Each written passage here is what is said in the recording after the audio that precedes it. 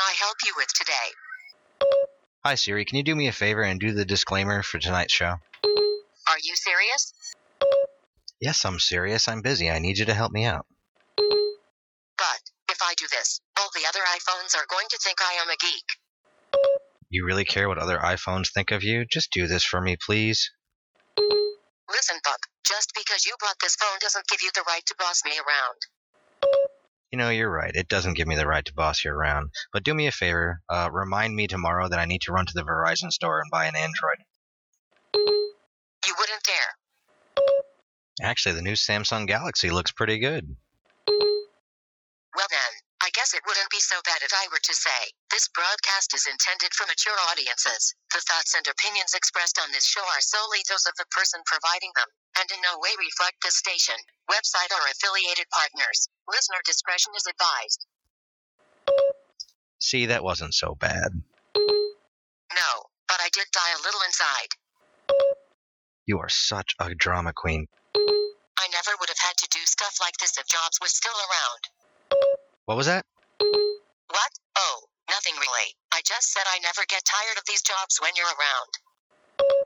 Oh, yeah, well, thanks again. Think nothing of it. It is my pleasure. Good night, Siri. Whatever, jackass.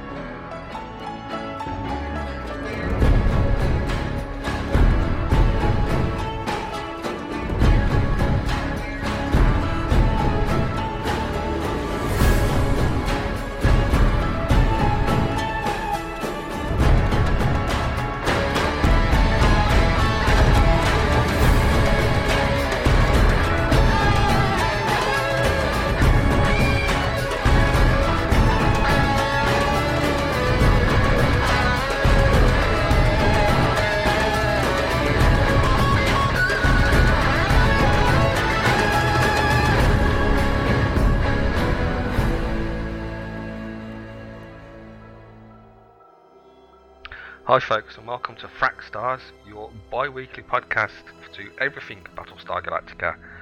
And this week we are going to be talking about the episode Hand of God, which is Season 1, Episode 10, written by David Weedle and Bradley Thompson and directed by Jeff Warner. As always, here to talk everything Battlestar Galactica with me is Steve. Hi Steve. Hello, how are you? I'm good. I'm not the one who's hoping that my laptop plays nice. I know. My main laptop just died. At the moment, it's nothing more than a very, very big and heavy paperweight. Yeah, so basically, you're on a toaster. Yes. Actually, a toaster's more useful. Yeah. So what you need to do, you need to get it rebirthed. Yeah. But I don't think it would survive the fluid. No, but if it comes back as 6, then feel free to send it my way. So, and you've invited a guest on. I have indeed. I've invited Drogon. Welcome to Frack Stars.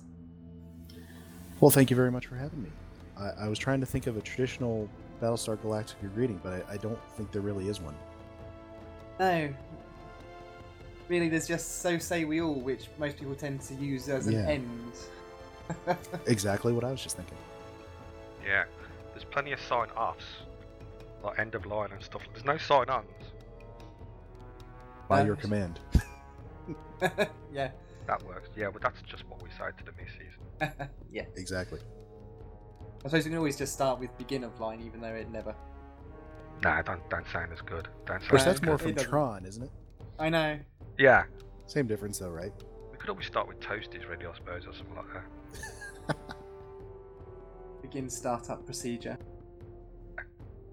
Was it when they start the countdown for for FTL? the FTL. They start the clock. Yeah. Start the clock, that's it. We have one! Yay! See, that's what we asked Drogon. So, Drogon, would you like to tell people about yourself? Well, I am a gamer and a podcaster. I am the founder and co-host of the Foundry Roundtable podcast, a podcast for Star Trek Online, mainly dealing with the Foundry mission creator, and also while you brought me on the show, a huge Battlestar Galactica fan. Now, did you ever watch the original BSG? You know, I never did, but I was aware of it. You know, I could pick a Viper out of a lineup, but Yeah. I never did. I'm a bit younger than might be required to actually have seen it on the air, but I knew what it was, and I was reading about the remake coming out, and you know, this was way back in, God, what was it, 2003, 2004, somewhere in there, and Yeah. it sounded interesting, so I tuned in. Yeah, no, I saw the original series when it was on repeats on the BBC. Again, in the 70s, I wasn't even born at that time. I think I saw a little bit of Galactica 1980 on repeats somewhere, and was thinking to myself, what in the name of all that is holy is this? The thing is for people who, I suppose, never... Did you actually... Have you gone back and watched the original one at all? Or have you just not seen any of it? You know, it's always been on my plans to do, and I just haven't got around to it. Oh, you'll love it when you do, because you'll notice where in the remake they've crossed over and they've actually brought so many aspects of that, especially when you come to, like, you know, the original miniseries that launched it. You know, when they're doing the little ceremony in the new shop and museum that they've got on Battlestar Galactica? The music on the flyover is actually the absolutely. theme music to the original series. Yeah, and they kept using that all Yeah, they did throughout use the it a few show, times, yeah. and even in it's like the colonial national anthem as established when you get to like Caprica. I know. And there's a lot of other callbacks, and I think later in, I think it's first part of season 4, or part 1 of season 4, because even though there are technically sort of 5 series, they call it series 4 and series 4 part 2. Yeah, they actually have that music later on in there, and they've also got a callback to the old models and the old ships, and yeah, it's really, really good. So I believe It's even interesting that you mentioned the music, because the American music for Battlestar Galactica is different to the British music. the opening scene, the title sequence. That's what I'm trying to think of. Yeah, it is, and then I believe they changed it for season 2 going on to the British version, which is far superior in my view. isn't everything British? These actual episodes are crossover as well, because in the original series there was an episode called The Hand of God. Which was thematically a little bit similar, as I read online. It's something about the Adama goes and attacks the Cylons, something like that, right? Yeah, it's the similarity is the fact that Adama gets tired of running and decides to turn around and fight, which there's a line in this one that's a homage to that when Adama in this one says, sometimes you got to stand up to the school bully. Turn around and hit him in a sensitive spot, he'll think twice. Yeah, and I don't know why, but for some reason when he did that line, Roadhouse popped into my head. I don't know why. But yes, we're here to, of course, talk about the Hand of God. We've already squirreled away with other things. Yeah, spoiler. But we do that every episode, don't we? Yeah. Well, we did say at the very beginning we're working on the premise that you've watched it. Oh, absolutely. You know, I mean, this like Doug at the start said, this was the US air date for this was 2005. You know, the British air date was 2005. So I should imagine most people would have seen it by now, the fans anyway. So. And if they haven't, what's the matter with you? I think there's a statute of limitations on spoilers, and 10 years, that's definitely exceeding it. Yeah, I think we're pretty safe after 10 years. Yes. And actually, I watched these today, and it's the first time I watched them on Netflix. Because I was a lazy again, I didn't want to get my box set out. and the quality's really good. Yeah, streaming video is pretty good these days. One day they'll HD them, I suppose. But, so, and just for those people that don't play Star Trek Online, do you want to tell them a little bit about what the Foundry is? Well, the Foundry is somewhat unique among massively multiplayer online games because it actually allows you to build a mission within the game for other people to play, and you have all kinds of resources at command. You get to write the mission, you get to create the characters, you get to create the objectives that the player follows, and then put it out there for everybody to play. Within some limitations, obviously, because it is an MMO, so you have to avoid any exploits, any things that gets the player ahead of where you already are. So the system is pretty limited, but getting around those limitations and creating something extraordinary is what we do. Yeah, and also if you're a fan of any science fiction genre, folks, because I've played missions in Star Trek Online and the Foundry, and they've been alien based, as in Sigourney Weaver aliens. I've played one that had basically zombies trying to kill me. If there's a science fiction story that you wanted to tell and you think you can tell it in the Star Trek framework, go join the Foundry. I often include callbacks to other sci-fi shows. I don't know if I've done Battlestar Galactica, but my absolute favorite line I've ever written for a Foundry mission was, "Come with me if you want to live." Oh, well, like that. If anybody gets the reference. Yeah, I played one of Admiral Aaron's just before Christmas in December, and he's got his aliens, and he's even got the eggs in engineering. Excellent. So Yeah, he does like his aliens, doesn't he? He does like his aliens, but I thought it was brilliant how he got the eggs in. I just thought that was brilliant. I'm gonna have to go play that now. I'm a big fan of Aliens. Yeah, he's done 2 now. He's done 2 versions of it, and it's the way he's worked it in is really good. So, but there's good, there's bad, and there's some really bad ones. But that's to be expected. Yeah, it's people just having fun basically. And I do like the new feature that they've put in game now, where they bring attention to the Foundry. But as soon as it's working. Yeah, that's the thing. Every time there's an update, the Foundry suffers. It is true. And we've gone into Star Trek again, Slightly. So anyway, Like, this episode starts off with press conference, doesn't it? Because Yeah. the Felita basically out of fuel.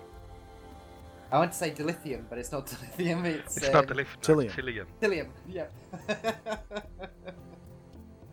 And I still don't get the press corps thing, and it makes even less sense in this episode because they're on about the fact that they haven't got much fuel, and yet the press corps is flying all over the fleet.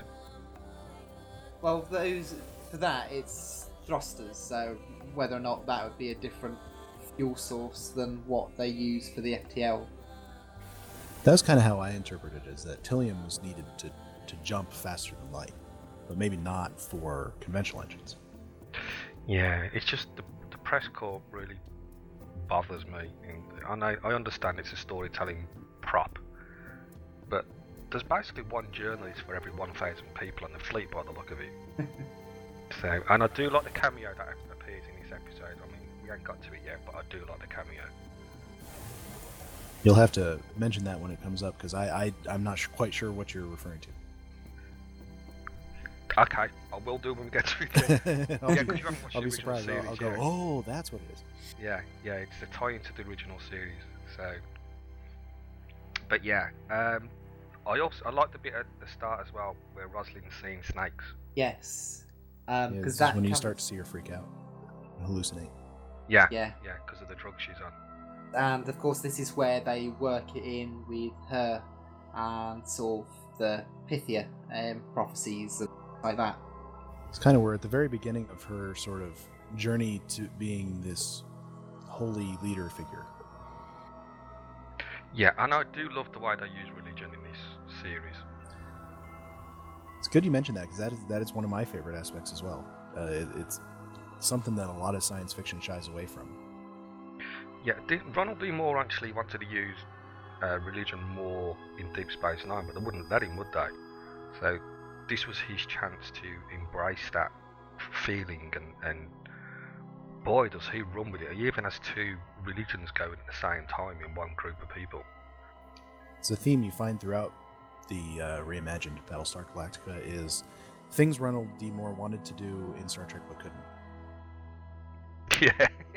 Yeah. My show, I'll do what I want in this one. I never really thought of it that way, but yeah, it is, isn't it? Yeah, him and Ira Stephen Bear have a field day in Battlestar Galactica. And not to take anything away from Star Trek, because I mean, I think his contribution to Star Trek was brilliant, and his episodes are a lot of my favorites. But he definitely got a little bit more free reign in Battlestar Galactica. Yeah, and if you have got the box sets, then there's all the extras on there with him in as well. So one advantage of having the box sets as opposed to Netflix is you do get the extras. I still haven't watched all the extras from the new box set that I got for Christmas. I know there's a lot. Yeah. It is a lot. I've had it for years and I've never watched all the extras. It actually, when I do the commentaries, it actually helps in regards to podcasting, because if you put the commentary on an episode, I mean, I haven't done it for Battlestar, but I've done it for Star Trek podcast.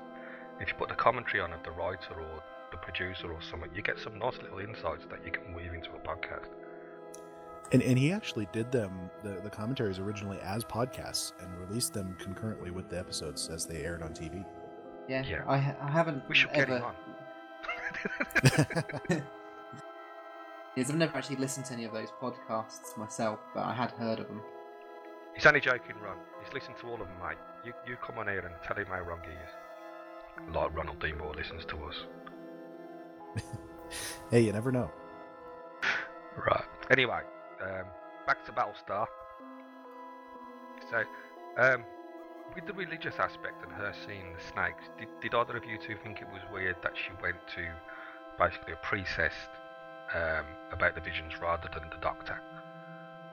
Well, no, because the Doctor had already said you might get visions, and sort of there had been mentions of prophecies and things like that before, so he was looking for answers to questions that weren't medical.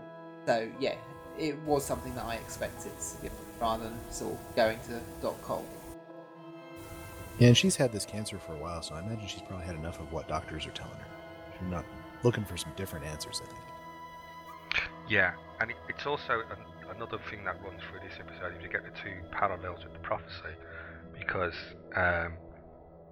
the priestess says about the snakes, and then later on in the episode we get a different interpretation of the same script from a Cylon. Which is a great touch, and then Baltar picks that up and interprets the Vipers, the Starfighters, as the snakes.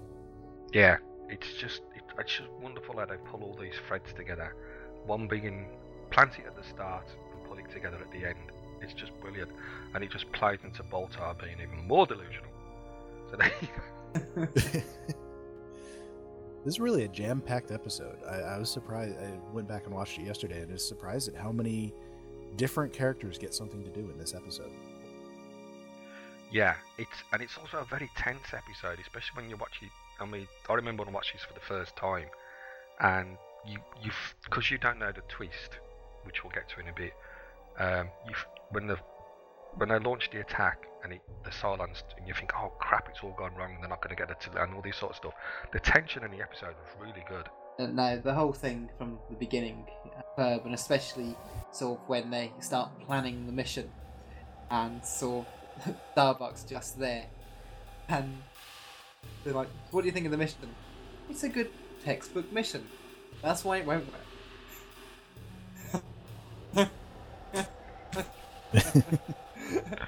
So she starts sort of saying things and starts sort of shouting out, "What, are you crazy?" Yeah, and Adama goes, "Gentlemen, we brought her in here for a reason. Not like us."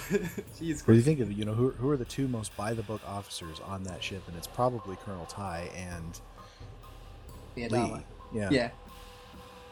So, but yeah, it's just It was just, that's such a great scene. It's just like, you brought me in here for my crazy, so listen. Yeah. Just before we get into the battle though, and the planning stage, I would just like to say that I want Boomer to pick my lottery numbers, because her and Crashdown have found water, and her and Crashdown have found Tillium. So they're obviously really lucky people. And of course, they find something else a couple episodes later. Yeah. Of course, that maybe doesn't work out so well. No, I don't know, but she still finds something. So I so want her to pick my lottery numbers. Of course, Racetrack and Skulls take over as the luckiest Raptor pilots later on in the series. Yeah. Oh god, yeah. And also the unluckiest at the same time.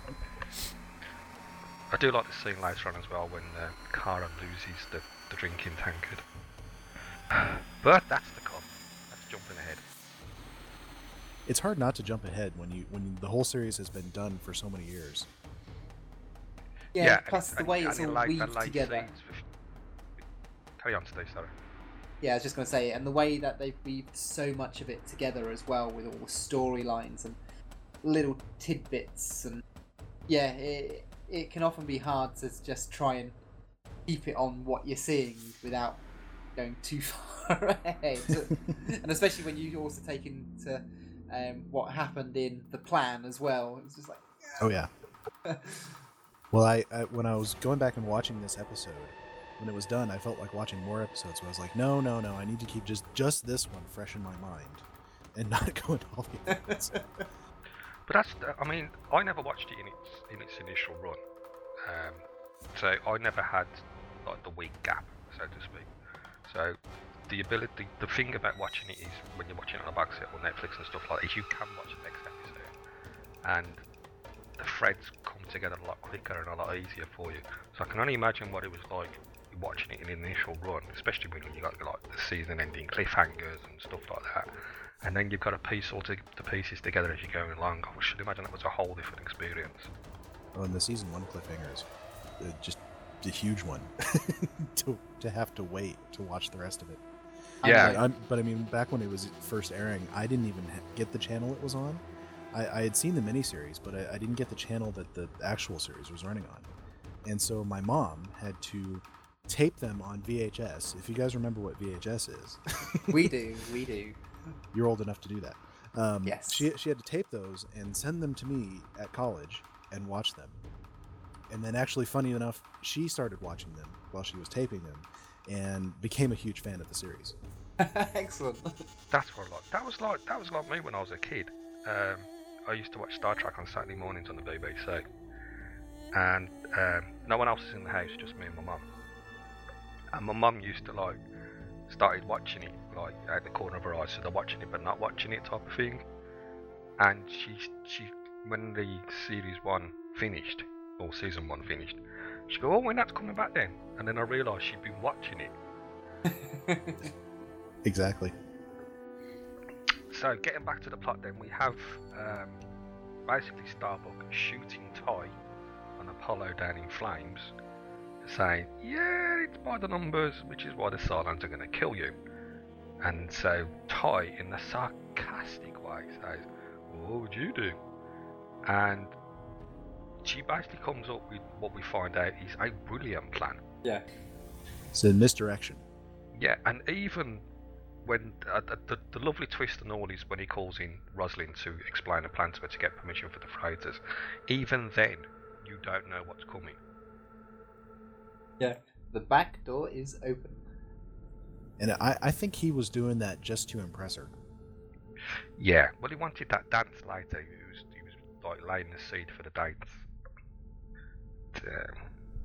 Right, so we have the religious aspect, which we've been dealt with, obviously. Roslin, who, as we've said, is beginning to think more and more like a religious leader. Starbuck coming up with a plan that is out of the box, which, as she said, is where she lives. But then we have the twist again, which is another twist, where Starbuck wants to lead the attack, and Adama has to have a fatherly chat with her, shall we say. That's a great scene. It was one of my favorites in the episode. 'Cause I forget, at this point, has she told him that she cleared his son to fly even though he wasn't ready? Yeah, because that They have had was episodes ago. Because that's when she brought back, or is it? Problem with that? Yeah, he knows, yeah. No. And I was just trying to think because I've just rewatched the entire series from the mini-series to the end. Over 2.5 weeks at Christmas. I'm just trying to. And so it's tough to pick is out my exactly when a timeline's scene right? was. So it's all a blur. So just suddenly Because thought. I think it was early on in the season in season 1 that they had that conversation, and so I'm sure he's still feeling it, and he's not going to clear someone to fly when they're not ready, over his dead body, right? Yeah. Or over his son's, I guess. But the way I'm sure that is already And done there's at that point. that tension between the two of them when they were so close at the beginning of the series. Yeah, but he still has trust in her, although it might be slightly damaged because the scene where he says, I need you to think out of the box, and she said, that's where I'll live. And he brings her into the briefing. So he still has a confidence in her, even if it's just the military abilities, he still has an element of confidence in her. Which is funny because later on it's sort of reflected in that Apollo thinks nobody has confidence in him. Yeah, which was a wonderful father-son scene. Adama basically tells him that he cares without telling him that he cares. And Apollo acknowledges that without actually acknowledging it, because neither one of them wants to be like, mushy, so to speak. Oh yeah, they're both the sort of, type A males that can't express their feelings, right? Yeah, and also we get the link to the granddad. Who's someone that at that point we didn't know much about. No, all we knew up until then was his dad was a lawyer. Makes it all the more fun to go back to like Caprica and find out about him. Yeah. Oh boy, did your granddad have things to do.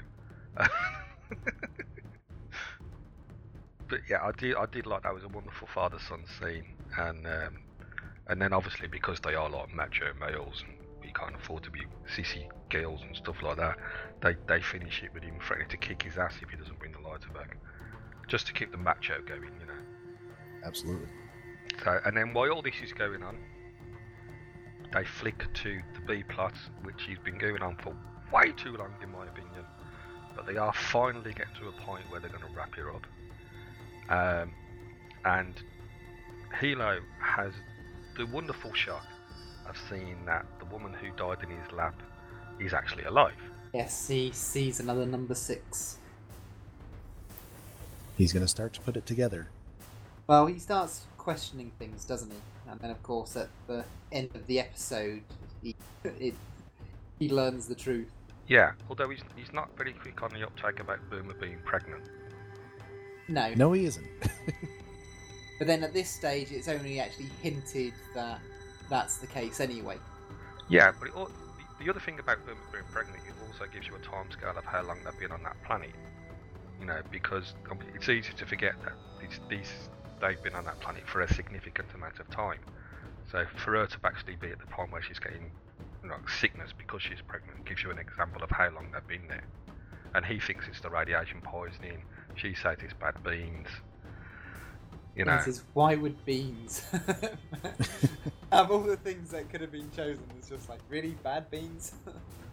Because there wasn't right with McCoy's secret recipe. Exactly. But it's also because up until now, they haven't hinted about anything about crossbreeding.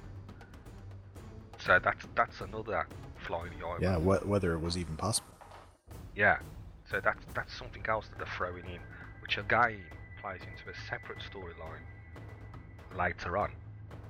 But you've got to wonder, with this being part of season 1 already, with the pregnancy, and of course one of the things we've brought up in previous episodes is why are they doing all of these tests?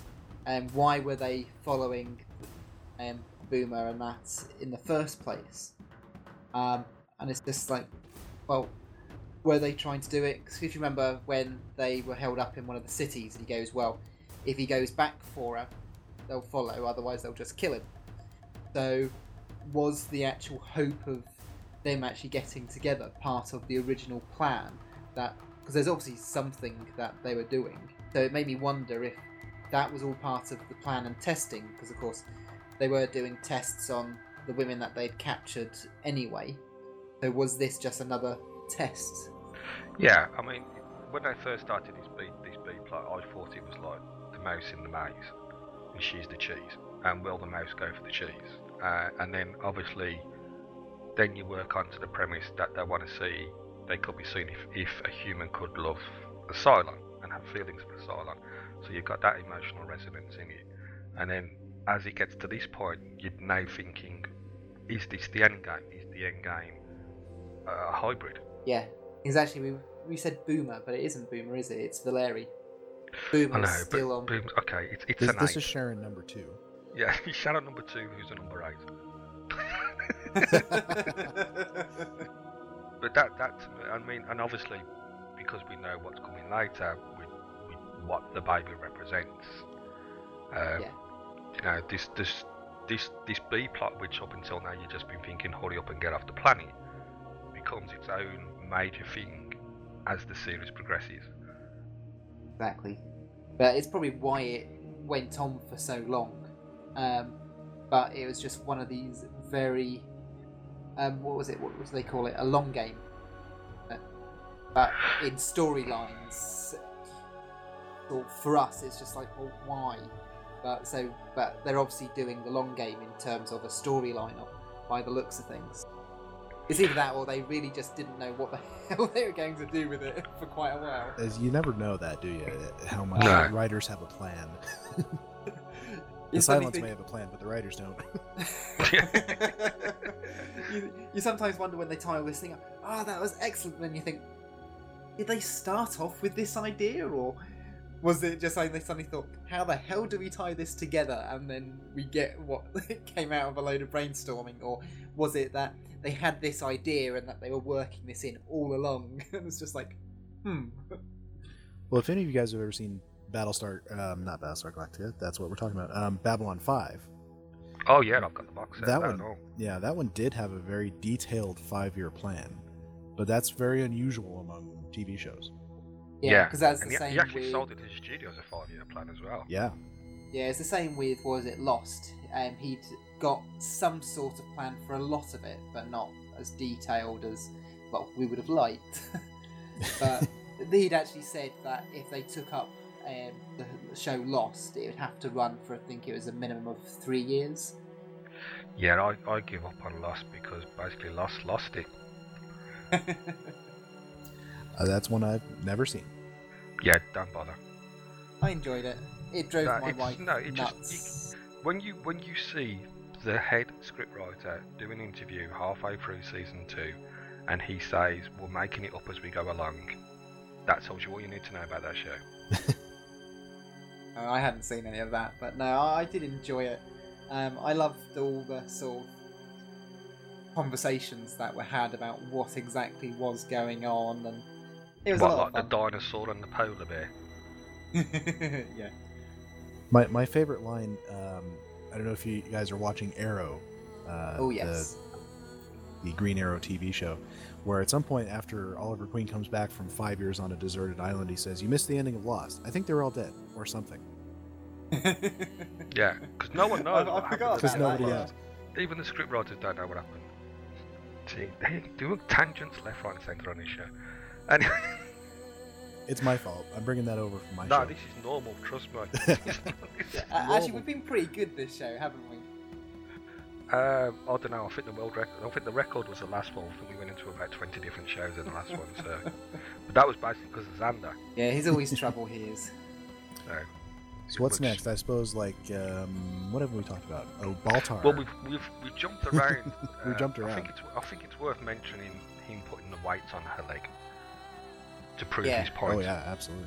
Because he was describing, saying, right, you're doing this maneuver, you get this weight on, all of a sudden you're doing 6 Gs and you've got to hold it for 10 seconds, and he does a countdown. Then when she can't do it for the 10 seconds, and it's like, and actually that was the weight that you would have been on your leg for 3 Gs, not 6.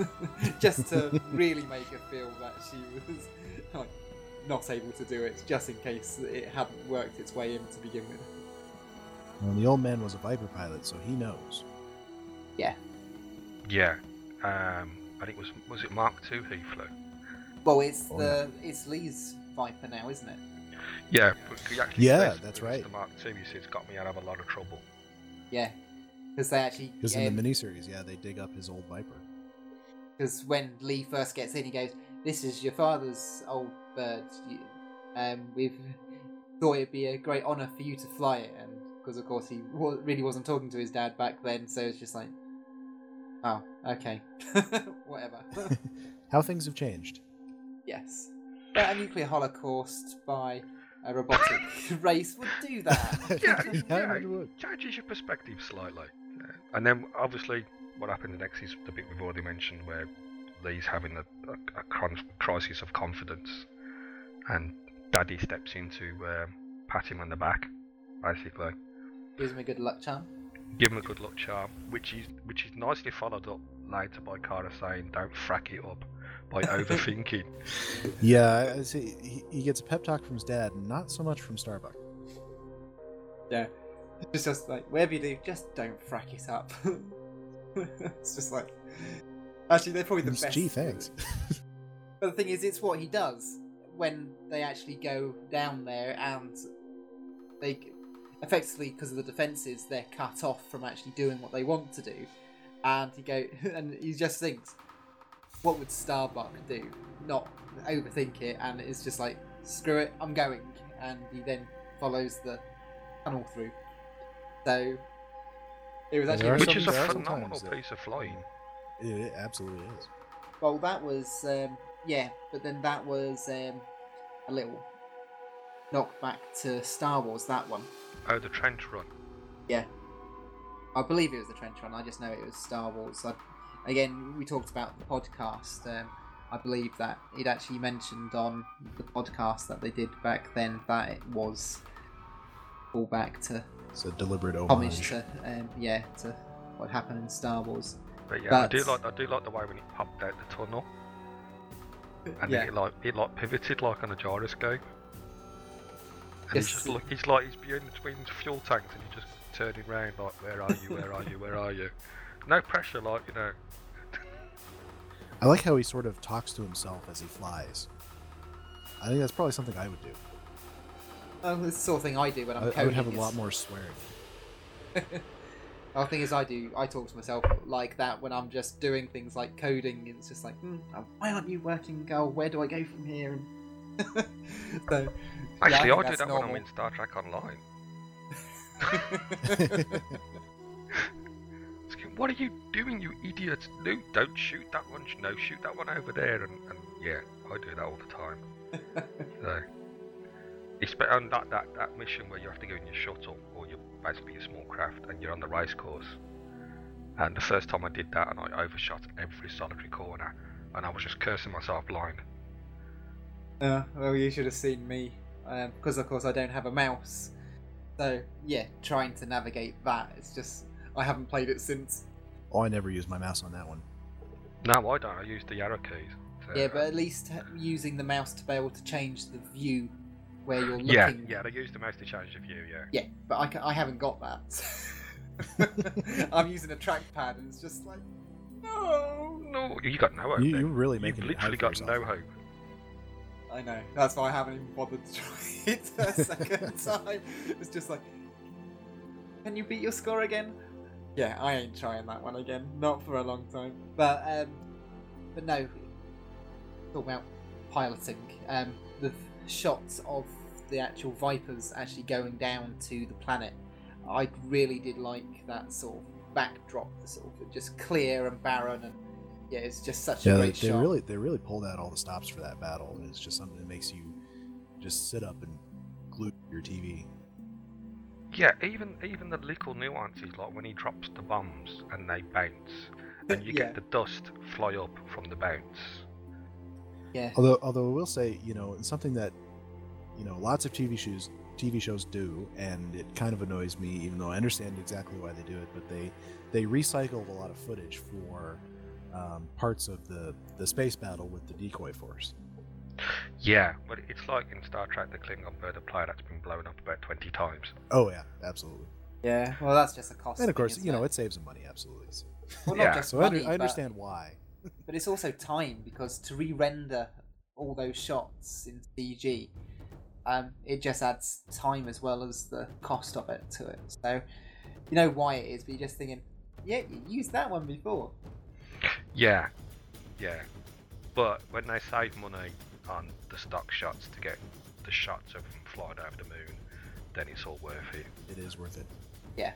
So, and as we said, he flies over the moon, he drops the bombs, and he blows the base up, which, as we haven't mentioned, is in no small part to Baltar being guided by God. Yeah. Well, basically, it's Absolutely. just him having a lucky guess. But of course. And then, of course, he interprets it as, "I am the hand of God." But only because of the number 6 that he's seeing in his head. If she hadn't have said that, Yeah, he'd have thought it was lucky guess. yeah, he would just thought it was a lucky guess. Because it's just also the way that he was portrayed as well, sort of all confident and cocky when he's in the war room, saying, "Oh yes, well, you'll just need to do it to not sort of make all the minerals inert and everything else." And all of a sudden, okay, so what do we do to do this? Then he's all sort of squirmish and the differences between the previous shot and that shot, I just thought were fantastic. It's all in his eyes too. I mean, his eyes just go really wide, like, "Oh, Yeah, I and he don't know sort if of I looks can answer down. that." And... yeah, he's like, "There, that one. Do it there, and it will be perfect." And... Yeah. And it also He's looking at brings a into really question why blurry the thing. hell. Yeah. Yeah, sorry. I was going to say, it also brings into question, why is this guy not on a psych unit? Because we have another scene of him talking to himself in the corridor, and even in the well, not the map room, the planning room, when they've got the big image up, and she's giving him a massage in his head, and she cricks his neck, and he responds to that in the planning room. It's just, why is no one thinking this guy's nuts? I think they are thinking that. They just, but they need him, so I guess better the crazy guy than somebody else. So you think they're just putting it down to basically, like a lot of intellectuals, he's eccentric? Yeah. It could be, because none of them knew him from before. No, that's true. The apocalypse. No, he just happened to turn up one day and be useful because of what he knew. And maybe there's no psychologists that survived the bombing of the colonies. Maybe they took one look at him, the ones that did, and thought, "Yeah, I'm not going there with the barge pole." No. And the irony of this whole episode and all is Baltar is on Galactica to point where to hit because Hilo gave up his seat so he could get there. Right. So, and Hilo himself gets a lovely shock when he finds out Sharon's got a twin. Yeah. He runs away. Yeah, because that's the point where he finally puts it all together. The Cylons look like us now. And I've been spending God knows how many months with a Cylon and sharing my beans with her. In more ways than one. Always the one, yeah. Yeah. I've been making regular donations.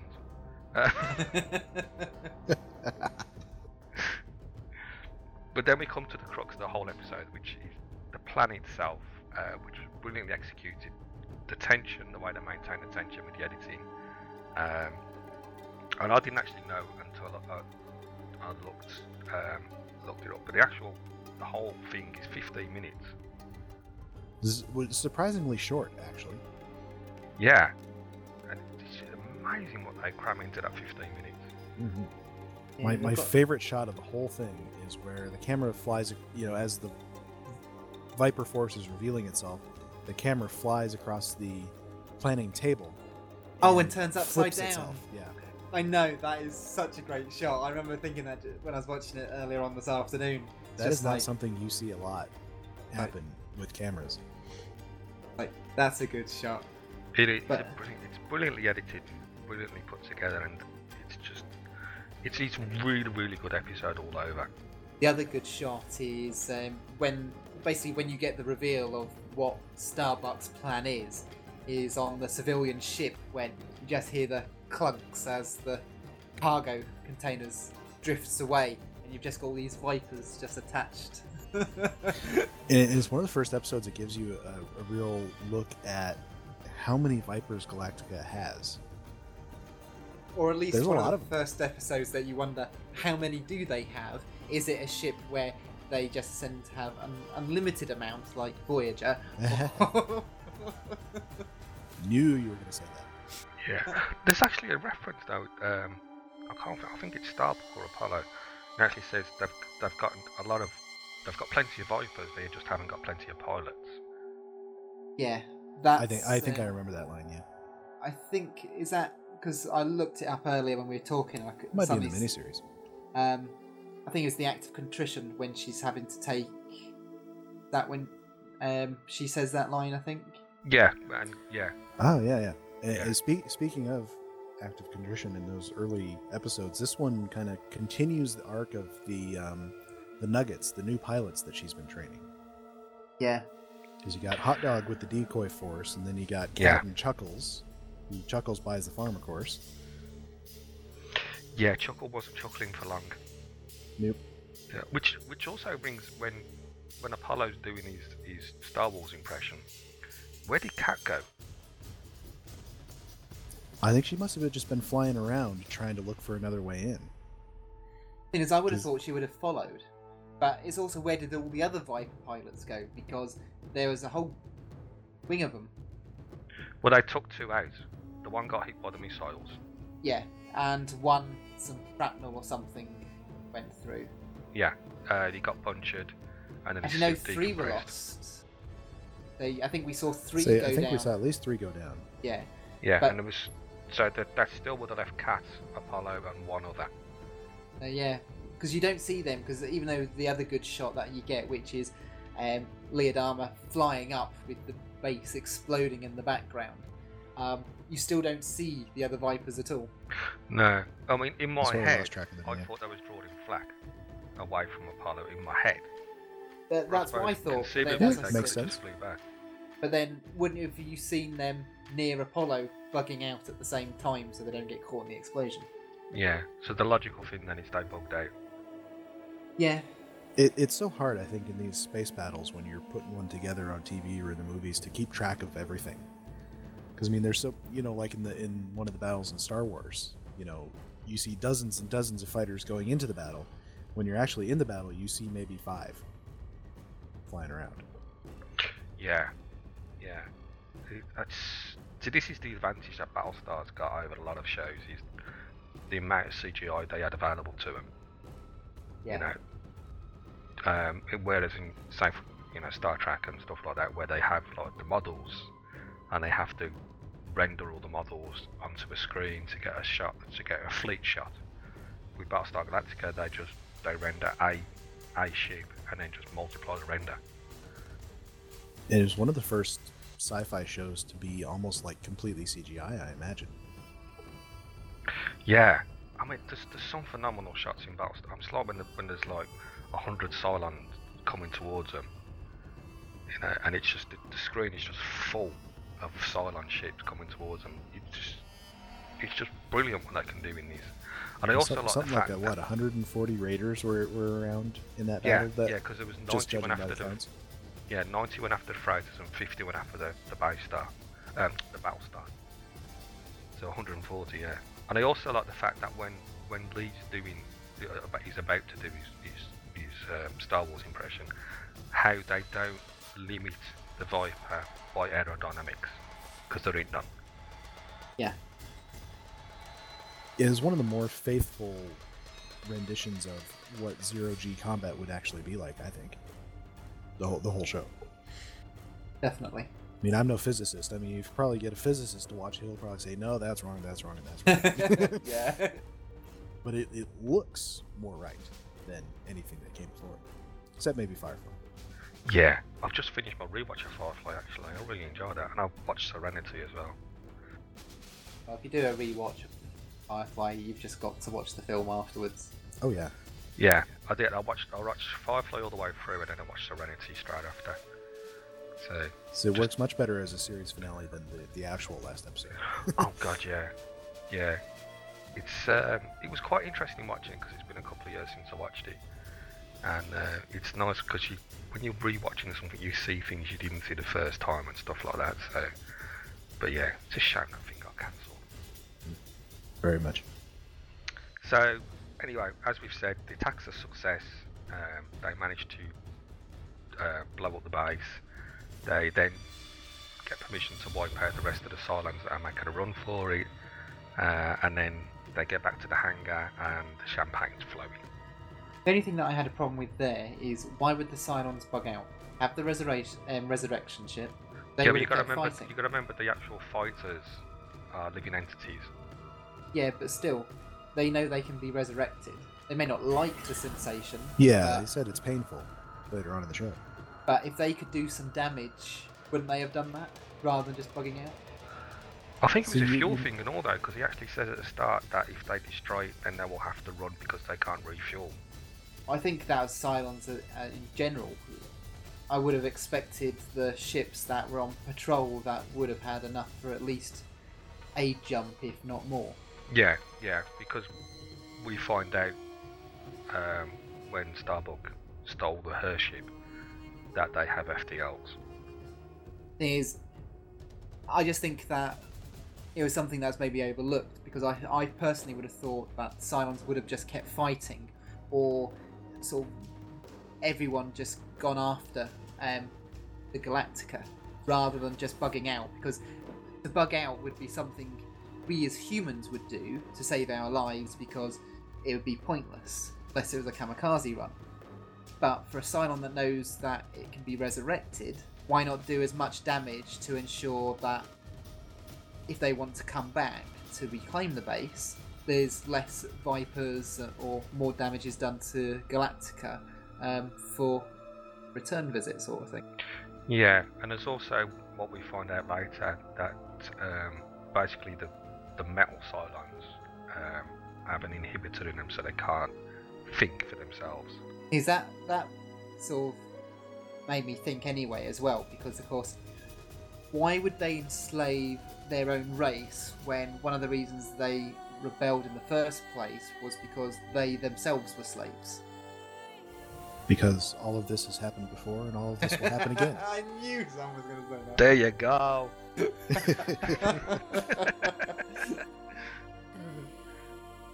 There you go. That's anti-Jews thing. There you go. But I think you may have stumbled on a little bit of a plot hole. And maybe the writers are thinking that they're gonna jump out and go get reinforcements or something. But we never see them actually come back and try and counterattack. Yeah, well, the thing is, we never see that base again because the next episode they're just back flying in space with the fleet again. Yeah. Oh god, yes. The next episode, politics on steroids. Yep. But and there is also although this has been a very tense episode, they do the humour at the end when Starbuck hugs the president and then says, "Oh, sorry, ma'am." That's right. And she gives her a hug back as well. This sort of motherly vibe, almost. Yeah, because as we find out later on, Starbuck never had that growing up. And it's sort of beginning a relationship between Starbuck and the president that we'll see come into play in the last couple episodes of the season. Yeah. There's the last. That's the other thing with Battlestar as well, is it just keeps ramping up and ramping up and ramping up. So there's so much. I mean, there is some episodes that like Tie Me Up, Tie Me Down that we really struggled with last time to talk about because there's not a lot in there, but it lays threads for later on. So and I'd also like to say that I thought Bear McCready's music in this episode was brilliant. Oh yeah, he really let loose with the taiko drums in the battles. One of the first times he really got to just put it all out there. Now, at the beginning of the show, Colin, you mentioned about a cameo appearance. Yes, because I was thinking of the next episode. You had me confused as well, because I was thinking, cameo? I don't remember a cameo in this. And I was sort of looking it up as well, thinking, what cameo is he talking about? No. And I could not find one.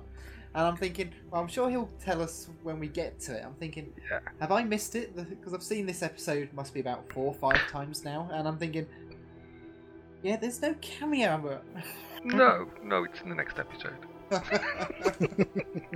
Although the title is a cameo of a title, so there you go. No, I jumped ahead on my notes because we were supposed to do 2 today. Yeah. So I jumped ahead on my notes. Yeah, Colonial Day has a cameo. But we'll I tell know you what about that on the next that episode. Viper that blew up before, so it's a cameo of a previous Viper blowing up. I There just you give go. you a spade to dig that hole deeper. Yeah, just like he just said, it's happened before, it will happen again. So In this case, in the next episode. in this case, in the next episode.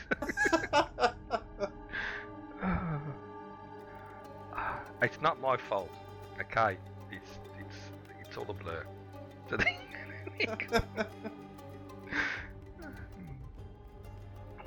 so, I think I pulled any trivia up for this one. Did you get any trivia for this one today? No, I was too busy trying to repair my laptop. Technical difficulties. There is reference to 3,600-year-old prophecy. So, bearing in mind what we know at the end, you can safely assume that this incarnation of the human race is, by the time it gets to us, would be what? The equivalent age of what we are now on this planet? Possibly, yeah. And of course, we never exactly find out what the Lords of Kobol actually were, if they were human or not. No, they just twist it up in Greek mythology and leave it dangling there. But I have a bit of trivia, or actually a mistake, a goof to point out from this episode.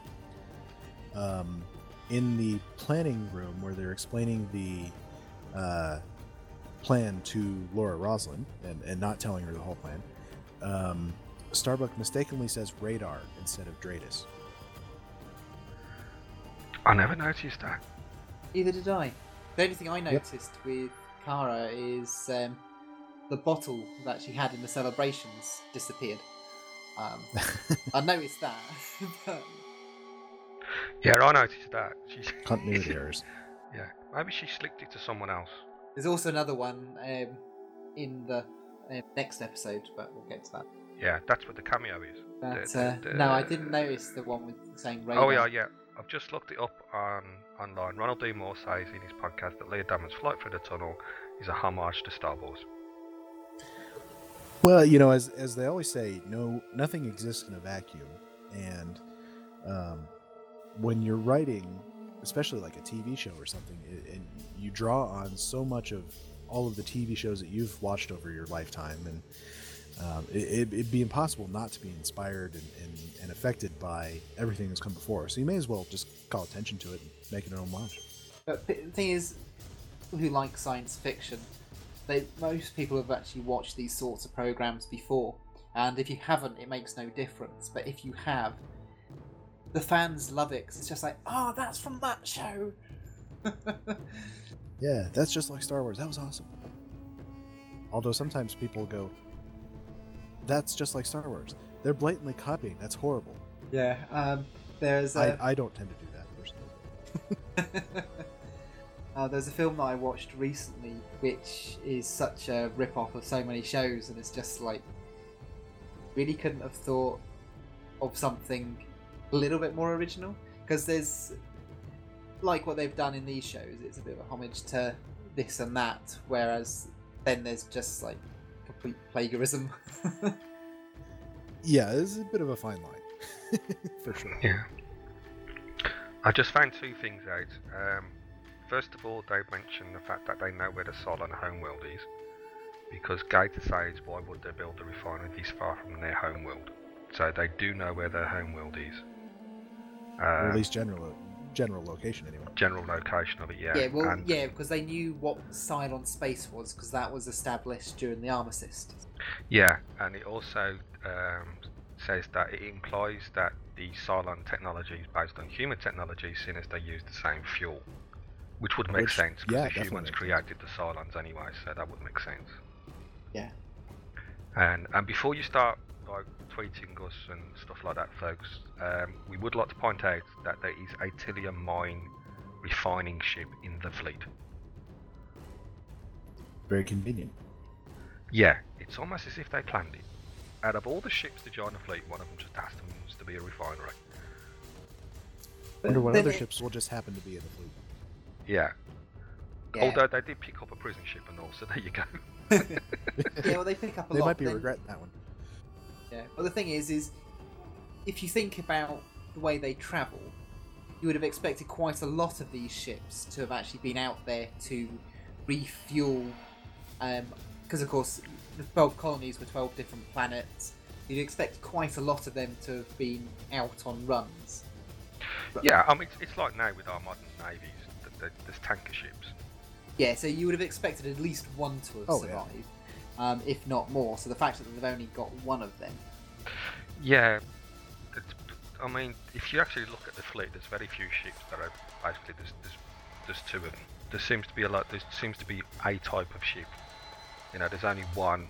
I'm going to call it not a hotel ship, like a recreational ship. Yeah. There's only one prison ship. There's only one ship that looks like it should be a space station rather than a ship. You know, the big circular one. You know, there's only one Battlestar. So there's a lot of ships that it's just one of. Whoever happened to show up at their Yeah, rendezvous point, basically. and still was jump capable. Well, yeah, because as we know from the miniseries, they did actually leave people behind. They didn't have FTL drives, so they couldn't stay with them, so they had to leave them. That was a very well done and sort of emotional moment. Yeah, and we also have the episode where Apollo and Starbuck destroy one of their own ships because the Cylons have basically captured it. Yep. The Olympus carrier, wasn't it? Yeah, the Olympic carrier, yeah. So, yeah, well, but like you just said, they might have wanted to blow up the prison ship with all the grief that's going to cause them. But there you go. So that's basically Hand of God, unless you two have got anything you want to add. I'd say it's definitely my favorite episode of season 1, and certainly held up against most of the later episodes. It's just one of the best in the series. Yeah, on a scale of 1 to 5, I would definitely give this a 5. It's a very jam-packed episode. It is full of tension, and where there was no tension, it was action. I said the only criticism I might have is that there might have been a couple of storylines that could have saved for a later episode and maybe give you more time to focus on the battle. But maybe they only had so much money that they wanted to focus on the battle, so they had to get it all together. So. Yeah. Oh, and I did have a giggle, which I forgot to mention it. Boomer's basically Rio. I'd love to know why he got the nickname Crashdown. That's not really someone you want to be flying with, is it? Someone whose handles crash. I wonder how he got that name. Yeah, I mean, hot dog and There's stuff really like only that. sort of one way to get that name, right? Yeah. Why did I call you Crashdown? Just before we Oh, take because off, I you learn know. perfectly every time. Yeah. And there's another one. What was the other one? Oh God, where's my notes? Fireball. What was the other one? He gets killed. Yeah. Fireball, no less. Hi, what's your call sign? Fireball. Okay. It's worth mentioning that we do see a number of Viper pilots get killed in this episode, kind of underscoring the dangerous profession that they have and how many pilots we lose over the course of the series. Yeah. It's. I think that they killed so many to emphasise how high a gamble it was. And of course, the one guy survives, the one Viper pilot who survives the whole series, and it's still a Viper pilot at the very end, is Hot Dog. Yeah. Maybe that's just because the actor is Edward James' son. Yeah. Nothing to do with it. Nothing to do with it. So therefore he had plot armor. Yeah. That's. It's like we're watching Orange is the New Black on Netflix. And there's a scene where one of the girls gets beat up in prison. You think, like, really, really badly beat her up. who's watching says, "Oh no, they're going to kill her." I say, "No, they're not going to kill her because basically she's in a relationship with the person who writes the script." So, Yeah. so that's one way of keeping your contract going. So final thoughts, Steve? I think we've sort of said everything that needs to be discussed in an extremely good episode. I would agree. Excellent. So, where can people find your podcast and where can they find you on the internet, Rod? Well, we release our podcast every Monday. Make a post on the official Star Trek Online forums and also at starbasegc.com. And we actually record we live every week. Generally speaking, on Wednesdays at 5:30 p.m. U.S. Mountain Time on Twitch.tv/ The Foundry Roundtable. There you go. And I'd like to thank you for coming on, and I hope you'll come on again. Thanks for having me on. As always, you can feedback via the Holosuite Media on Twitter, or you can get me on Twitter at COLMH01. Any thoughts, comments, suggestions, always welcome. And of course, you can email us at comfracstars@gmail.com. That's FRACK for the frack. That's comfracstars@gmail.com. So until next time, goodbye.